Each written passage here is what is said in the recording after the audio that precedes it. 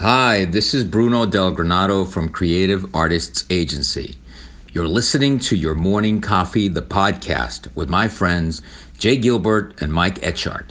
Weekly music news for the new music business. Insightful, entertaining, and always on point. From music business worldwide, it's happened. 100,000 tracks are now being uploaded to streaming services like Spotify each day. From Billboard, 5 takeaways from All That Matters 2022. TikTok, Web3, and an emerging subscription market. And from Wired magazine, streamers use playlists to control the music industry. So many things to talk about, Jay. Let us set our phasers to stun, and we're going to get going right about now. Stand by for transmission. This is London calling. Wake up! The revolution is at hand! Your morning coffee is on the air. On the air, on the air, on the air, on the air, on the air.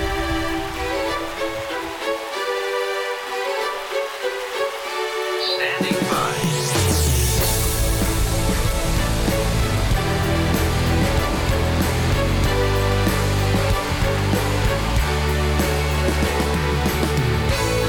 Your morning coffee, the weekly music news for the new music business. It's the highly curated, agitated, advocated, moderated, and liberated digital music information that you need to know. We are your digital music authority. And now from our studios in Hollywood, California, here's your hosts, Jay Gilbert and Mike Etchart.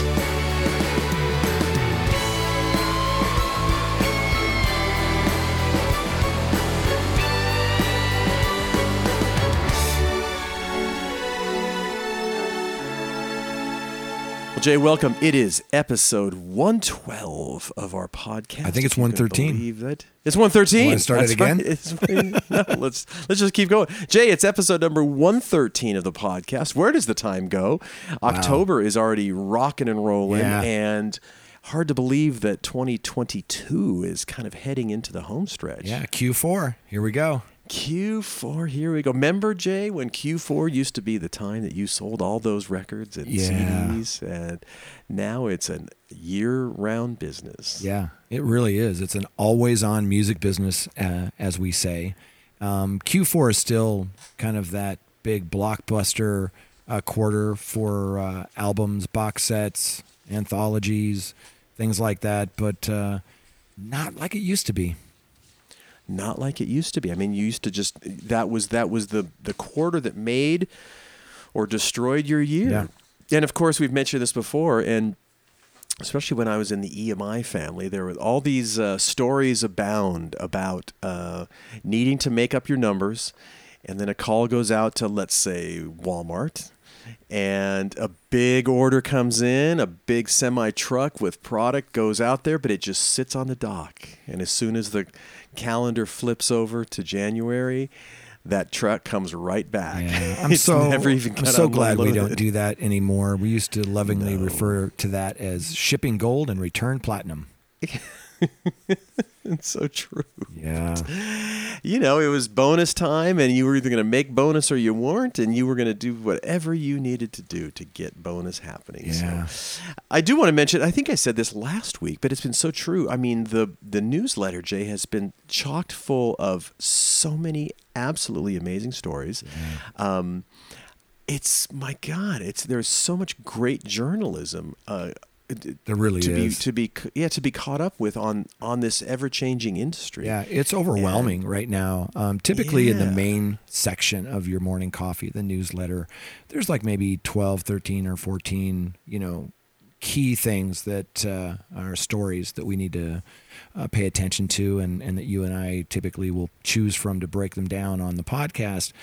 This week I had like 25 by the time I got ready to edit it down. And I hated putting some of those in the second cup section, at the bottom, but there was just there's just way too much going on, and I'm happy to say that a couple of things happened this week that were really interesting. One is Glenn Peoples from Billboard started doing this new Global Music Index, where he takes these key music business stocks, and he created this really neat index. And not only did he do that, but he added it to his weekly newsletter, The Ledger, which if you're a Billboard Pro subscriber, you can get that. The headline of a story that he wrote this week in Billboard was music stocks are down over 44% so far year over year. And so he started doing this new music business index. And I wanted to figure out, like, well, what's in the index? You know, what is this thing? And, you know, yeah. And so I reached out to Glenn, and this is what he said. I'm speaking to my friend Glenn Peoples, who is the lead analyst at Billboard and author of the weekly newsletter, The Ledger. He's also just unveiled the Global Music Index, which I added to your morning coffee this week. Glenn, what makes up the index, and why is it down 44% when it seems like the music industry is booming? You know, the music industry is booming, but the stock market is not the economy, and the stock market is not necessarily reflective of only the performance of these companies. So the stock market in general, markets around the world have had a really bad year, and streaming stocks especially, whether it's Netflix or whether it's Spotify, have had a bad year. And really, the index is down quite a bit, mainly because Spotify's down. Wow. You know, always insightful. And, you know, I admire those sort of things that he follows and tracks are just stuff that I can't follow and track. Yeah. I mean, it's like, I always wanted to be able to be insightful like that in those areas of business. I'm just not. Yeah. And so I appreciate having somebody, you know, that I can turn to that has that unbelievable depth of knowledge and is articulate when he explains it. It's wonderful. He's one of those guys. He's a lead analyst at Billboard magazine, and he's always been that guy that's been on the earnings calls. And so he's not taking somebody else's opinion. He's on those calls, and he does the research, and he does the math, and I've learned so much from Glenn. So in your morning coffee, you'll see that article we just talked about. And thank you, Glenn, for kind of breaking that down for us. And then the other thing that you and I saw this week that was really nice is that there was an article that we put in your morning coffee, and the headline was 10 Best Music Industry Podcasts You Don't Want to Miss. And there we were. So, brother, congratulations. That's super cool. Yeah, it's lovely. Yeah, and that's from Symphonic. And if you don't subscribe to their newsletter or just head on over to the Symphonic blog. It's just blog.symphonicdistribution.com. Super special shout out to Randall, Jeanette, Jorge, Michael, and that incredible team over at Symphonic. We appreciate you so much. I wanted to walk through the 10 podcasts that they listed because a couple of these I wasn't aware of, and I can't wait to check them out. The first one was from Spotify for Artists called the Best Advice Podcast. Number 2 was Your Morning Coffee Podcast, which is pretty cool. Number 3 was The New Music Business with Ari Herstand. Number 4, Behind the Music Business with Russ Tannen. Number 5, Anatomy of an Artist by Verute. And I wasn't familiar with that one, so I can't wait to check that one out. You want to take the rest? Sure, absolutely. We've got number 6 is the Female Entrepreneur Musician Podcast, which is hosted by Bree Noble. Number 7 is the Music Industry 360 Podcast, which is from Symphonic. Yeah. The Lizzie Jane Podcast, number 8. Number 9 is Music is My Business, which is hosted by Anthony Clint Jr. And number 10 is Music Business Worldwide with Tim Ingham. I listen to that one. And of course, that is fantastic. Yeah, it's absolutely great. In fact, we'll get into it in a minute, but our first story is from Tim Ingham. That team over there at Music Business Worldwide is world class. They're absolutely amazing. They really are. Can't wait to dig in. They do such a good job. And again, fantastic journalism abounds, and we stand on the shoulders of giants when we are able to reach out and connect with those folks and participate in what they're doing. And boy, it's just it's just the golden age of music journalism. It really as is. This business has evolved into what it is. That's right. And as we do our podcast, Jay, we also do. Speaking of standing on the shoulders of giants, we have some fabulous sponsors. Yeah, we sure do. Your Morning Coffee podcast is brought to you by our friends at Bandzoogle. Built by musicians for musicians, Bandzoogle is an all-in-one platform that makes it super easy to build a beautiful website and EPK for your music. All the features that you need for a professional website, everything's built in. Hosting, custom domain name, dozens of fully customizable design templates, tools to help you sell your music and merch commission-free, that's key, commission-free crowdfunding and fan subscription features, mailing list tools to grow your fan list and send newsletters, social media integrations, and live support from their musician-friendly team 7 days a week. Your Morning Coffee podcast listeners can go to bandzoogle.com, try it for free for 30 days. Just use a promo code MORNINGCOFFEE, all one word, and you'll get 15% off your first year of any subscription. That's bandzoogle.com, promo code MORNINGCOFFEE. And we are also sponsored by Hypebot. Since 2004, Hypebot has chronicled the new music industry and the trends and technologies that are changing how music is discovered, consumed, marketed, and monetized. It is edited daily by founder Bruce Houghton with help from Alana Bonilla. Hypebot and sister blog Music Think Tank are published by live music discovery and marketing platform Bands in Town. And indeed, Bands in Town, over 65 million live music fans trust Bands in Town to get personalized concert alerts, recommendations, and messages from their favorite artists. It is the #1 artist service platform connecting over 550,000 artists with their superfans. Managers, labels, agencies, and artists access their own dashboard to manage and promote their tour dates across all platforms. That is Bandzoogle, Hypebot, and Bands in Town. Yes, 1,000 thank yous to everybody. And, Yeah. I caught a couple of different live music things, and Bands in Town is always on the first page of my my smart device. And I went and saw Marcus Mumford's solo show this week, Ben Harper's solo show. And how were they?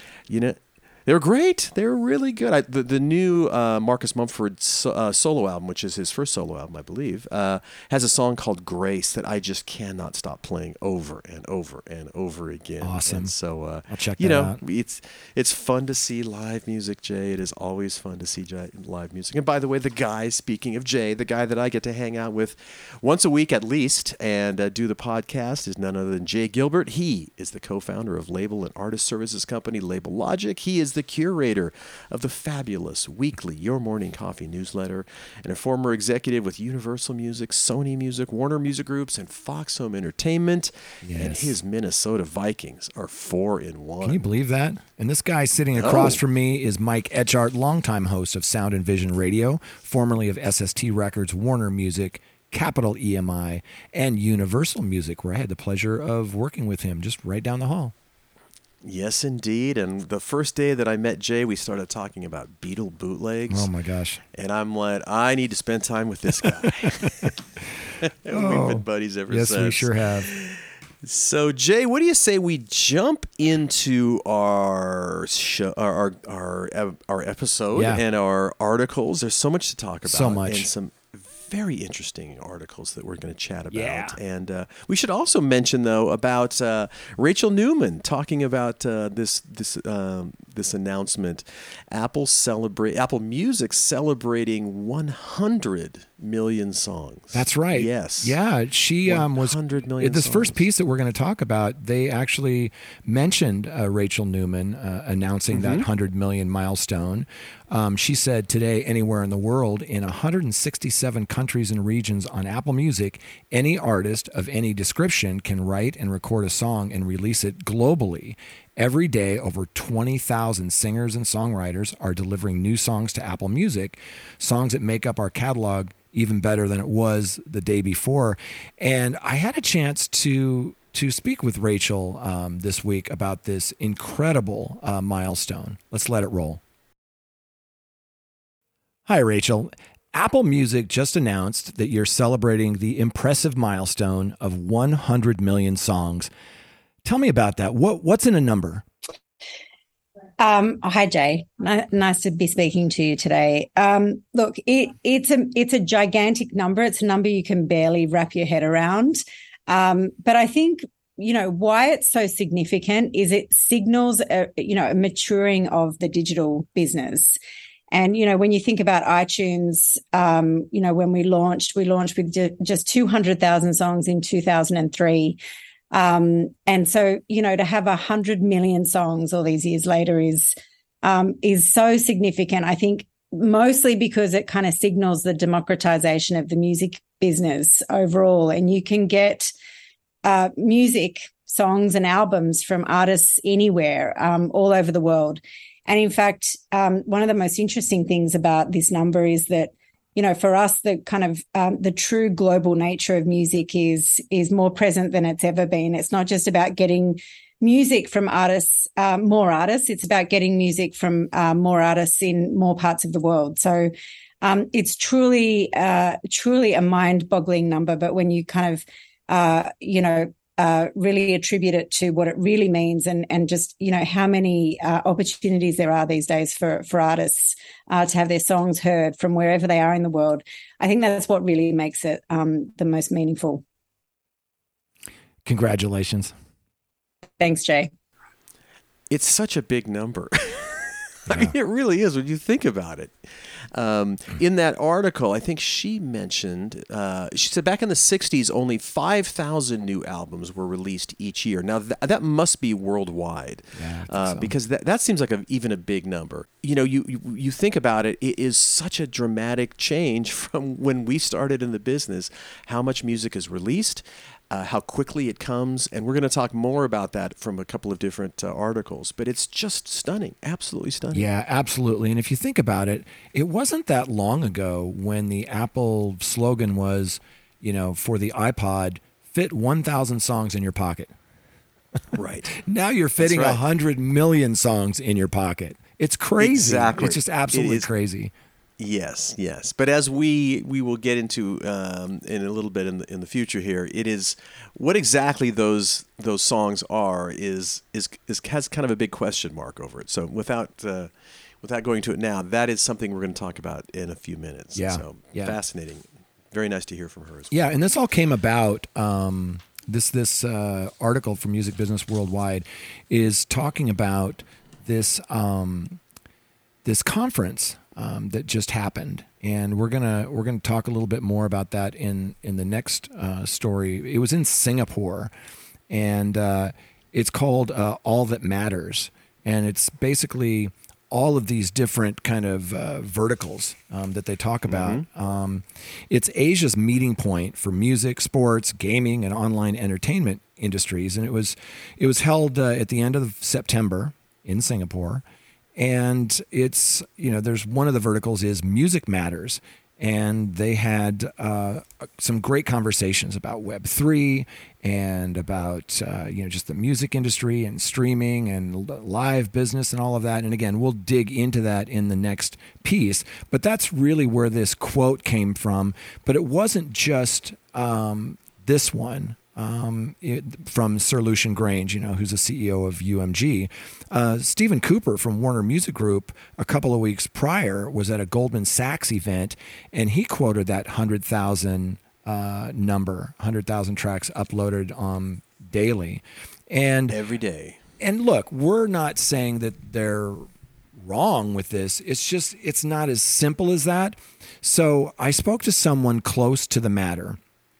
And he sent me this note. He said, I read through that Music Business Worldwide article and, saw that they noted Grange and Cooper, CEOs of public companies. So we'll take them at their word. They would never mislead investors. So this is a number that seems to have come out of thin air, though. Remember years and years ago when everybody would cite that 95% of all music being downloaded was stolen? Nobody even remembers where that number came from, but they said it over and over. Not necessarily CEOs of public companies, but everybody else said it. So 100,000 could be true, but here's the point. It carries with it about 100 asterisks that each deserve an explanation. And as I was kind of reading this article, it dawned on me, it's probably pretty close to that number, but it's going to vary by territory. It's going to vary by DSP, of course. And you'll remember that last year we took a look at Luminate MRC data, and it said that in 2021 there were about a little less than 29 million ISRC codes, that were uploaded that year. Now, an ISRC code, as a lot of people will recognize, that's the master unique identifier. And with that, you could have 12 versions of a song, and each one would carry a different ISRC code. So it doesn't mean that, there were 28.9 million songs uploaded that were different. You know what I mean? It's those ISRCs. So that averaged out to be about 79,232 ISRCs daily. And so I think it's in the ballpark, this 100,000 number that they're talking about. Yeah. Absolutely. And they have a graph on this article that showed, going back to 2018, it's the approximate number of tracks uploaded, in this case, to Spotify and other music streaming services each day. So back in 2018, it was 20,000. In 2019, it was 40,000. 2021, 60,000. And then this year, we're at 100,000. Wow. Crazy. And of course, and as I didn't realize, by the way, that Steve Cooper is outgoing. That's what this article mentions. He's outgoing from Warner Music Group. Yeah. But what he was saying, and this is true. When you think about this, and it's such. If you're an artist, it's such a daunting number. Which is, how do you get any attention? And what he was saying is the complexity of being able to separate one's music from the other 99,000 plus tracks uploaded that day is incredibly complex and incredibly difficult. He suggested the emergence of Web3 platforms would add to that complexity for artists due to the interactivity required to bring a creator to prominence and to keep them prominent. He added, most creators don't have the capital, the skill levels, or the expertise to do all of that and be successful. So what he says, as such, Warner is looking at Web3 as a tremendous opportunity to further assert its role in helping artists to get noticed. So it's a good point, though. If you have an opportunity to be with a major label or to be with a label, is it worthwhile to just to cut through the clutter? And it's daunting if you're an artist. It's incredibly daunting. It's the most difficult thing. Yeah. Yeah, as you and I talked before we hit record, what are those 100,000 in quotation marks? As your friend mentioned, that all these asterisks that has to happen, that you have to sort of include in that statement. What are those tracks? What are they? Are they all like just as we would assume songs? Are they remixes? Are they? There's all kinds of things they can. And are they being listened to? Is what I ask, because there are all sorts of stats that we read on what is actually being listened to on digital service providers. Now, if you're somebody like SoundCloud, there's this avalanche of music because the barrier to entry is low, right? And then you and I jokingly refer to this really cool website called Forgotify, which you can go there and it'll play you songs that have never been played once. And the last time I read a stat, it was something like 17, 18 million tracks that were up on digital service providers had never been played once. And Tim points out in this piece that, is 100 million tracks better for audience than, say, 20 million? Especially when you consider that statistically, some 80% of all tracks on Spotify have fewer than 50 monthly listeners. And that, according to one senior major record company insider, quote, everyone knows that most of that music hasn't ever been listened to once, end quote. Right. Unbelievable. So it's, it's a fascinating number. It's fun conversation, but and then of course you talk about the quality, and as Tim pointed out in this article, and this is kind of referencing Rachel Newman's statement, do 100,000 new tracks swarming onto Apple Music every 24 hours actually make its catalog even better than it was the day before? Do they actually make it bigger, more overwhelming, and less manageable? In reality, do they increasingly dilute the good stuff, making it harder and harder to find? And that's really, you and I have talked about this a number of times about the opportunities that artists have now to basically easily create music and put it up and make it just on par. You're right next to U2, you're right next to any artist you can name, but how do people find it? And should it be up there? Is it, it's such a daunting question to ask. Is it good enough to be up there? But, in the day when major labels ruled the earth, they at least put a lot of resources into making the music as good as they could make it. And now it's so easy to just put up anything. It really does kind of muddy the pond to me. Yeah, I see what you're saying. I take the tact that more is better because there's so much more. Well, there's so many more ways to discover music, and I'm so fortunate that these indie artists can go right up alongside of Drake and the Chainsmokers. I love that. And, me too. Since there is this, like drinking from a fire hose kind of mentality, all of this music, there may be some things up there that are not world class, that aren't going to make you laugh and make you cry. But I think it's a good thing that there's a lot of this, and I think that cream typically rises to the top. We talk about on this show a lot how catalog is still a majority of the business, right? Yeah. It's as much as we'd like to think that it's from, DSP curated playlists. That's not where a majority of the spins comes from, right? It's from people's libraries and user curated playlists and things like that. So I think it's a good thing. I just think that we need to have better tools for music discovery. There are some great tools out there. There are some cool algorithms that I know that gets a bad rap, but that help you to discover new music. I think the behavior of streaming is challenging because if you're not in the first 12 to 15 tracks, then you're more of a lean back kind of listening experience, and you're so engaged in those first dozen or so tracks. You might be cooking dinner or working out or, on your commute or whatever it is. I think that we're just in our infancy here when it comes to streaming, but I see it all as a good thing. I really do. Yeah, but it's an overwhelming thing for sure. And those numbers are just going to keep going up and up and up and up and up. Or will they? I mean, I wonder what the sort of ceiling is. But that also leads into kind of the question of, as this article mentions, and they quote Rob Stringer over at Sony Music Group. He's the chairman. He refers to a lot of this stuff as flotsam and jetsam. And as Tim points out, by what he essentially means, piles upon piles of 30-second sleep or sound effects tracks solely designed to game the pro rata royalty payout system favored by music's biggest digital players. Are there some shenanigans going on with those 100,000 tracks being uploaded every day? Yeah. We don't know. Well, we don't really know what we can assume that some of that is happening. Right. And there was an article from The Guardian that was in your morning coffee this week, and the headline was "No Tune, No Words, No Dancing, Why White Noise is the Music Industry's Newest Hit."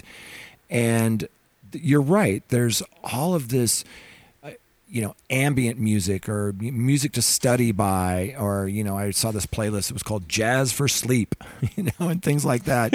And people love the word chill, now that we're, back to the workplace. People get home and, the number one request for some of these smart speakers, like I can't name it because I'm surrounded by them, but is chill. That term is the number one music search term on some of these devices. So, there are, you have any system, people are going to try to game it. And sure. But there's a lot of music being uploaded. Not all of it is going to be great. But, it's such a new music business in that if you're into a small niche genre or mood, you can find your tribe. Absolutely. So great article from Tim. And, again, we will be talking about these numbers and this phenomenon for a long time, as we always do. Yeah. And I don't know how high that number is going to get. I really don't. And at some point, it would be wonderful to have some sort of a true examination of, just a snapshot of a day of uploads and what those are. Are they true songs? Are they the average of 3 minutes, or the average is 30 seconds? What's that breakdown? Kind of more information. Yeah. What is the breakdown? Yeah. So that would be fascinating. Maybe one day we'll get that. Yeah, Exactly. I hope so. All righty. The next one, Jay, from Billboard. 5 takeaways from the conference you mentioned, All That Matters 2022. TikTok, Web3, and an emerging subscription market. Yeah. Yeah, this We is, should have gone to we that talked a little bit conference, Jay. about this. It's, in Singapore. This article for Billboard was written by Lars Brandl. Excellent article. And so it talks about this Music Matters conference. And music is one of 5 kind of mini streams under the All That Matters banner. And it returned as an in-person conference for the first time, this decade, without limitations, because 2020 edition was held virtually due to the pandemic. And the 2021 show went ahead, and it was live, but it had heavy restrictions. One of the first questions they asked in the music side was, are we back post-COVID? And the answer, I heard 2 great responses in this article. One was back-ish, and the other one was yes-ish. As markets stagger their reopening, including China and Japan, it's not as simple as yes or no. And that was a quote from Rob Harker, who's the CEO of Super Modified Agency. He said it's not what it was before. There is a flip side. Japan, Indonesia, Thailand, and Korea are stronger than pre-pandemic. So that's interesting. He noted that the pandemic sort of sped things up as live events look to Web3 to engage audiences. Yeah, exactly. So he said, in recent years, local DJs and artists have soaked up those opportunities to connect with and entertain audience with international acts absent from the touring and club scene. So like you said, Jay, we're getting close. We're back-ish. But some of the countries are still closed, some are open, and we have a list here of recent concerts that, recent concerts that were canceled from huge artists just on October 6th. Yeah. And I'll take the first ones if you don't Sure. mind. So Harry Styles postponed a show, Stevie Nicks postponed a show, Justin Bieber tour is postponed, Demi Lovato had a show postponed, Paramore had shows postponed, The Weeknd had shows canceled. Right. I'll let you take it from the Well, rest. yeah, but and boy, it's a remember, lot of artists. these are all from this last week. Alan Jackson, that's easy for you to say, postponed a show. Rage Against the Machine canceled a tour a couple of days ago. Coldplay postponed some shows. Lindsey Buckingham canceled some shows. Ringo Starr canceled some shows, and the list goes on and on. By the way, I pulled up that list from somebody I follow on Twitter, a doctor out of Toronto. His name is Kashif Perzada, and he's a medical doctor in Toronto, and he has a really cool Twitter account. And I thought that was really interesting how many shows were postponed or canceled just in the last week. Crazy.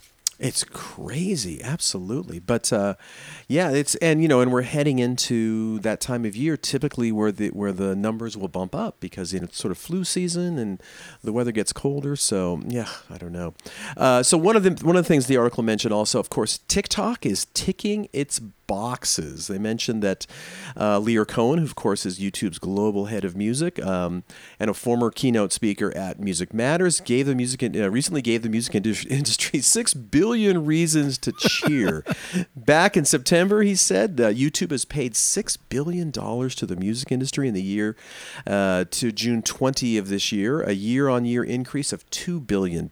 He said, we want our twin engine of ads and subscriptions to be the number one contributor of revenue to the industry by 2025. Well, think about that for a second. That's just the first half of 2022. That is a chunk of change. That's a lot of revenue.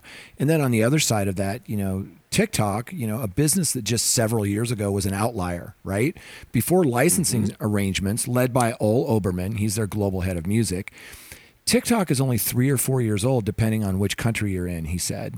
YouTube and Spotify, they've been around for 12, 15 years or whatever. If you look at where we are, meaning TikTok, where we are now in terms of impact and revenue paid out relative to where they were when they were 3 or 4 years old, I think we're actually ahead. But we're still figuring out our business models. We're only live with our premium service in 3 markets. Give us another 5, 10 years, and I think we'll be having a similar conversation. Very interesting. Yeah. So then the next one they brought up is, as they call it, the Big Short. Short form videos are all the buzz, though not every artist is keen to participate. Remember, we talked about Halsey a little while back, and she broke ranks earlier this year when she complained that record labels were forcing artists to create viral TikTok moments to promote their music. Oberman had a message for those artists struggling under the weight of constantly having to create. He said, I understand that. There's so many places where artists interact with their fans now. It's more than a full-time job trying to keep up with that. But I do think that there's a bit of misunderstanding of what it means to be active on TikTok. You can be really active because you're posting 3 videos a day, or you can be active because your song is having a moment on TikTok. He said every artist, every creator has to find their sweet spot with what they want their profile on TikTok to be. And not everyone is going to want to be really active, a really active video poster. So that's probably really great advice. You do need to find that because it's overwhelming. What do I do? What do I focus on? By the way, write great songs first, and then do all this other stuff. It can be just a crazy. Well, yeah, short form video is the thing. It's that shiny thing right now. And I was talking to a friend of mine at a record label last week, and they had just hired a full-time person to just make short form videos and to make sure that there was a cadence and a calendar and all of that, for reels and stories and TikTok and even things like 8-second Canvas videos. And, it's so important now, the short form video. Now, one of the things that they talked about at this conference, and we alluded to it in the last piece too, for Web3, one of the buzzwords that you hear a lot is this metaverse. Right? You think of it like maybe a virtual world, and there's lots of virtual worlds. There's lots of gaming virtual worlds and all sorts of things. And they talk about it here. And there's a quote in here from Olivier Robert Murphy. But the sub-headline is, the metaverse isn't here yet. For all the talk and hype and hullabaloo around the big M, the metaverse, it really hasn't fully arrived. And Olivier said that, it's being built. It doesn't exist just yet, right? So he walked guests through work in progress, and shared some tips on how to play in that space. Creators are the celebrities in this brave new world. Gaming is still the quote unquote on-ramp, although music is getting there, and brands are really keen to get involved. So, this one size fits all approach won't work. And I think that's spot on. I think there's a lot of press today about, NFTs and DAOs and Web3, and there are some really interesting things going on in the space, but it's not there quite yet. We're figuring some things out. We're growing the business and learning some ways how we can apply those things to our business. This last point I find incredibly interesting, and they headline it as emerging power. And they start this by saying, the establishment, your time is up. Music from South Korea, Puerto Rico, and Colombia is on the rise on Spotify, which now boasts 433 million listeners across 183 markets. And as new export markets emerge, global music exports for the US and UK have decreased. And so that is, as this article says, streaming is now a global sport. On Spotify, K-pop generates more than 9 billion monthly streams, more than half of these coming from outside of the Asia-Pacific region. And you and I talk a lot about Latin music, thanks to our friend Bruno.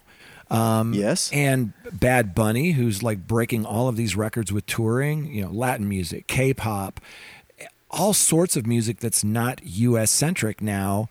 It's massive. Absolutely. It says more and more global artists are breaking in so-called trigger cities in the Philippines and Indonesia, and the shift will be complete soon. Emerging markets are expected to represent the majority of music subscribers by 2026. Boy, that is fascinating. By the way, absolutely you just mentioned trigger cities. If you ever want to, and this is directed towards the audience, if you ever want to learn more about trigger cities, my friend Terry Tompkins from Hofstra University did a study with some other smart people and published it. And you can find it if you Google it. You can find it. He did I think it's a 2 or 3 part study on trigger cities, and it's super interesting. And what is a trigger city, Jay? Because I'm not sure I know the definition. A trigger city is really one of those markets that's kind of late to the party, has a large population and inexpensive advertising rates. And now a lot of the streams that we see across our artists are coming from these markets. Wow, fascinating. A changing business, without a doubt. And it's becoming much more of a global influence business. Yeah. And like it said, that some of the powers that historically US, UK do not have that same sort of leverage and power that they did as before. Yeah. So, awesome. Fascinating. Yeah. Our last article, Jay, boy, this one was unbelievably wonderful. This was a fantastic, fascinating. yeah. Yes. It's from Wired Magazine. Streamers use playlists to control the music industry. Right. And this is actually, the story is adapted from a new book that's just come out, I think, 2 weeks ago, called Choke Point Capitalism: How Big Tech and Big Content Captured Creative Labor Markets and How We'll Win Them Back. It's by Rebecca Giblin and Corey Doctorow. Yeah. I can't wait to get this book. I think you and I we're ordering this book today. That's right. I can't wait to get it. Really interesting. It should be a really great read. So, as you just said, this story that we're covering in Wired Magazine is adapted from that book, which is amazing because they cover areas of the music business, that typically only insiders are really aware of. And I'll kick it off. They state in here that, immediately before the streaming era began, we experienced one of those rare moments in the history of recorded music where, power flowered in the direction of artists, power flowed in the direction of artists. It looked like flower. I need to put on my glasses. Flowered sounds kind of cool. Flower power. So the power flowed in the direction of artists. So although it was economically disastrous time for many artists, the democratization brought by digital technologies and the internet also finally forced record labels to reform abuses that they'd carried off for decades, they said. So now, however, recorded music market is again taking on its former hourglass shape, right?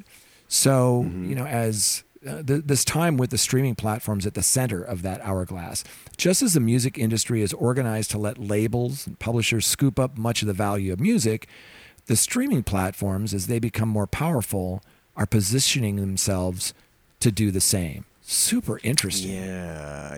As it says here in the article, the most dominant Spotify tells investors its plans to leverage its listeners into a massive digital ad play that would make it a market leader behind only Google and Facebook.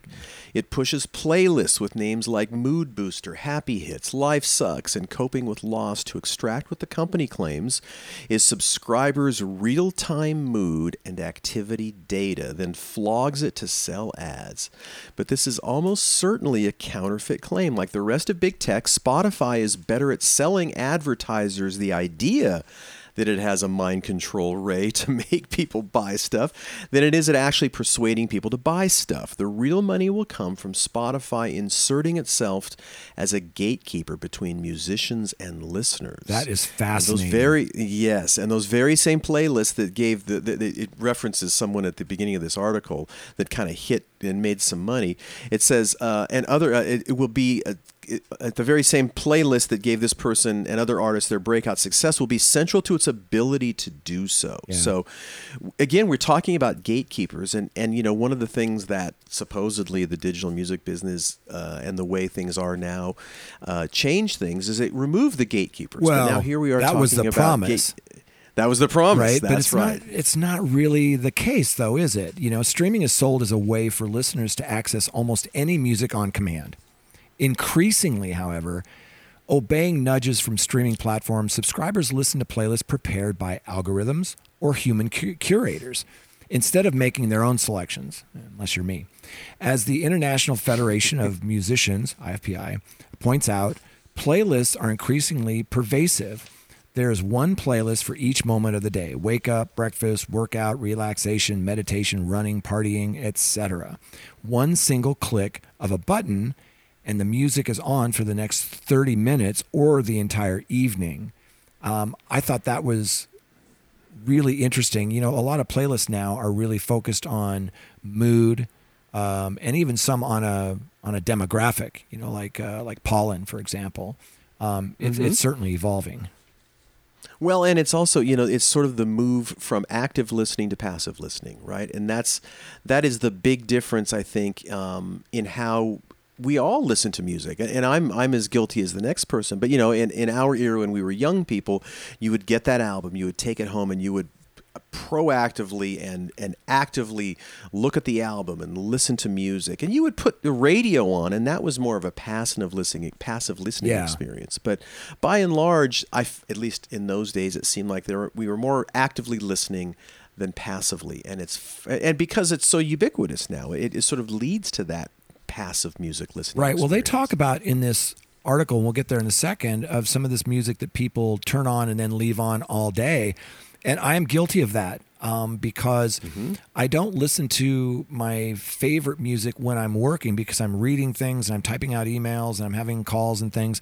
But there's certain, you know, like lo-fi hip hop is something that I listen to a lot while I'm working, because it's very soothing. It's super cool, and it doesn't distract me. And I'll have that on all day long to keep me company during my workday. Right. They reference music journalist and commentator David Turner in this article, and he mentions that he sees these playlists as repeating the same old tune. The tone of playlisting shifted very quickly in the last couple of years, from excitement to disillusionment. Once we recognize that the same issues of gatekeeping that existed in forms like radio are just simply being repeated. So here we're having the comparison to radio and how hard it is to get onto radio. And now it's the same thing being replicated in playlists. Yeah, and David Turner, we've talked about, you know, and we've covered his work. He has that weekly, I think it's weekly, newsletter called Penny Fractions, which is, you know, on kind of this streaming ecosystem. And if you don't subscribe, you really should. David puts out an amazing blog and newsletter. Playlist culture imports old power imbalances, this Wired piece says. And I thought that was super interesting. Yes. When writer and music commentator Liz Pelly analyzed the gender of artists featured on Spotify's most popular playlists, she found just one woman-led song, you know, on Rap Caviar's evolving 50-track playlist over 4 weeks. Just one, right? Yeah. With other leading lists doing better. The biggest editorial playlists on every platform also prioritize American voices. And we talked about that in the last piece. As we're becoming more global with these playlists and with music, that's changing. But it's good to point out that the majority of this is English speaking, and it's male. A recent study found that almost half of all acts featured on Spotify playlists were from the U.S. It was even higher for Amazon Music at 67%. And as in the past, the system often helps acts that are repped by the biggest labels to get the most exposure. Of course they do. You know, their staff have direct access to pitch songs, to editorial teams, and are helped by the fact that the platform needs to stay on the majors' good sides to secure favorable terms next time their license comes up. Yeah, I mean, if you own a piece of a DSP, or if they're looking to you to update or renew their, you know, a license, you might get a little preferential treatment right there. Yeah. The next point they bring up was also fascinating. And we mentioned we really want to read the book, but it says streaming is also changing the very sound of music. Spotify wants subscribers to listen as much as possible, and one way of assuring that is to feed them stream bait. the kind of background music that could be left on, as you were mentioning, Jay, all day without fatigue. To that end, Spotify pushes undemanding options, chill hits, chill vibes, chill rap, de-stress chill, chilled soul, peaceful piano. Musicians looking for the monster volume it takes to make a living from streaming are steered toward creating unchallenging, forgettable tunes. Per stream payments even seem to be influencing song length, which has dropped substantially over the streaming era. You and I talked about this, I think, last week or the week before. Drake's 2018 album featured 25 songs, averaging just over 3.5 minutes apiece. Yeah, so music's getting shorter. There's a lot more of it, 100,000 a day. And there's a lot of this chill music that we talked about. And if you haven't listened to lo-fi hip-hop, check it out. It's really nice. It's like something you'd hear, I don't know, like in a doctor's office or a therapist's office, except cooler. Or you know what? It sounds like if you went to the lobby of the W Hotel and you're waiting for your room. It's really more like that. And there's some other things in this piece that I can't wait to read this book. But the more listeners automatically head to Spotify's Viva Latino, or rock classics, the more streaming comes to mimic radio. The difference is that with radio, there were thousands of DJs deciding what to play, including many that were passionate about breaking new local talent. With streaming, just one faceless global giant programs each channel. I thought that was super interesting too. Yeah, and it's you may recall, during our era in the business, of course, there was all this consolidation at radio, and so you lost that sort of regional radio experience where songs could break in a region, and then when the large companies kind of started buying up all these different radio stations, and it was fewer and fewer people, but now we're down to like one. If you're a Spotify listener, it's Spotify. I agree with that. That homogenization, and that it used to be the different markets would have different personalities based on what you just described. But something really interesting that we talked about last week that I've really been spending some time with is Apple Music Radio, and how I was watching. Like, have you ever seen Elton John's station over there? It's so good. Yes, he is such. And Elton, he is a music freak. Like, he knows chart positions, and he's a collector, and he's always has been that way. And he's a real historian, a passionate music guy. But I just want to give a shout out to Apple Music Radio, because it's really kind of a nod back to that era that I grew up in, where I grew up on in high school it was KGON on the FM side. Those DJs were like rock stars to me. And later I got to actually know some of them and work with some of them, which has just been such an honor. And then on the AM side, in Salem, Oregon, where I went to high school, it was KBZY. And I used to go down there and hang out with the DJs during their sets. And, we'd talk as they were spinning the records. We would talk and drink coffee. And, man, I just have it's such a romantic time, radio. Absolutely. One of the things this points out, which is, again, just fascinating, is we talk about this passive versus active listening. It says, when streaming platforms exert so much control over what gets listened to, they gain more and more ability to shift value from the artist and labels, songwriters, and publishers. Spotify is already flexing that muscle. Its ambient playlists have for years been dominated by pseudonymous. How do you say that? That's pseudonymous. I can't even pronounce that word. By these pseudo-anonymous songwriters and performers with no online presence, but millions upon millions of streamed song plays and leading ambient leading ambient acts like Brian Eno and Bibio have been dropped in their favor.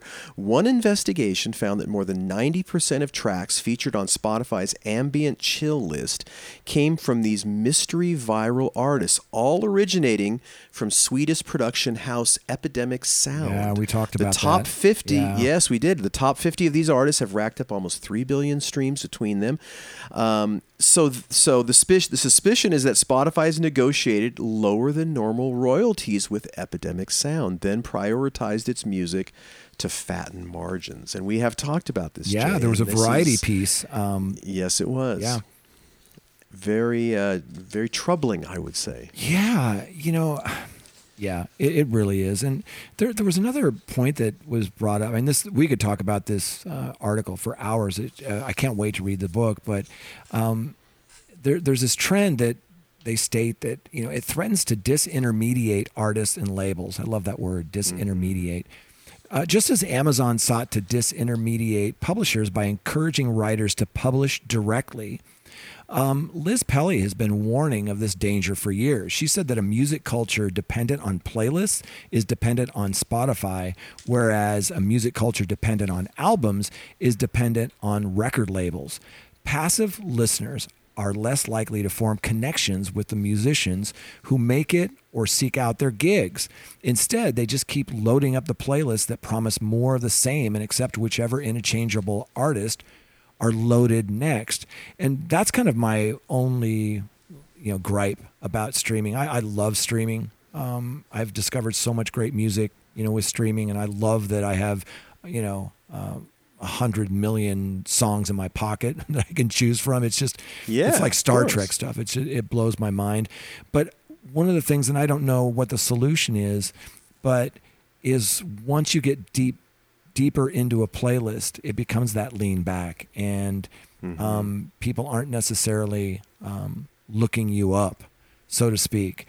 But there are also those things like we were talking about a week or two ago, how people who are finding viral videos, let's say on TikTok, they're going to DSPs directly from TikTok to, either listen to the music or follow them on, that DSP of choice. I think that's super encouraging. And I think there's going to be more platforms, that young people are going to be interacting with that will drive them to some of these streaming platforms. Yeah. So the book is Chokepoint. I'm just not speaking very well today, Jay. The book is this article in Wired is is taken from Choke Point Capitalism: How Big Tech and Big Content Captured Creative Labor Markets and How We'll Win Them Back. It's by Rebecca Giblin and Cory Doctorow. So we are going to get that book. We are going to talk about it for sure. Yes, and we sir. might even get both of them to Your Morning Coffee have a little conversation. Book Club. You guys, yes, we encourage exactly. our listeners, check out this book, and we'll as soon as we get through it, kind of like what we did on that Warner Music Group Sonic Boom documentary that we both kind of read at the same time, and then came back and talked about it. We'll do this too. It's not easy to say, Choke Point Capitalism. But I'm really looking forward to digging in, and then you and I will talk about it. It'll be cool. Yes, and I promise next week I'll pronounce words much better, Jay. I'm just off my game today. We both go through that sometimes where, we just, it's like verbal gymnastics, Yeah, pseudo-anonymous. That was the word I was trying to get, so I'm going to work on that. Pseudo-anonymous. Pseudo-anonymous. Yeah. I think that's what it was. We tripped on remuneration a few times. Oh, because I still stumble. That word should be remuneration. Right. It's talking about numbers. Yes.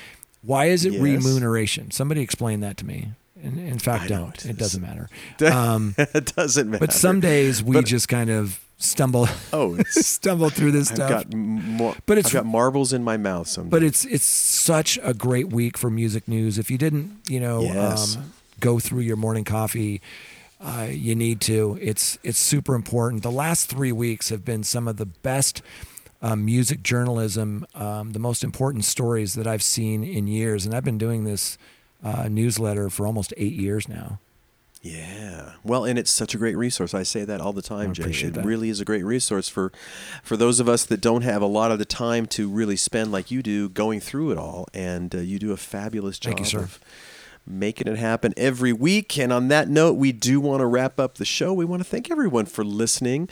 Jay and I certainly appreciate it. Big thanks to our sponsors, Bandzoogle, Hypebot, and Bands in Town. Could not do it without those fabulous groovy folks. So Jay and I really appreciate that, and we appreciate you listening in every week because we couldn't do it without you. So on that note, we say thanks for listening. Jay and I will be back next week, of course, for another episode of the Your Morning Coffee podcast, and we will see you then.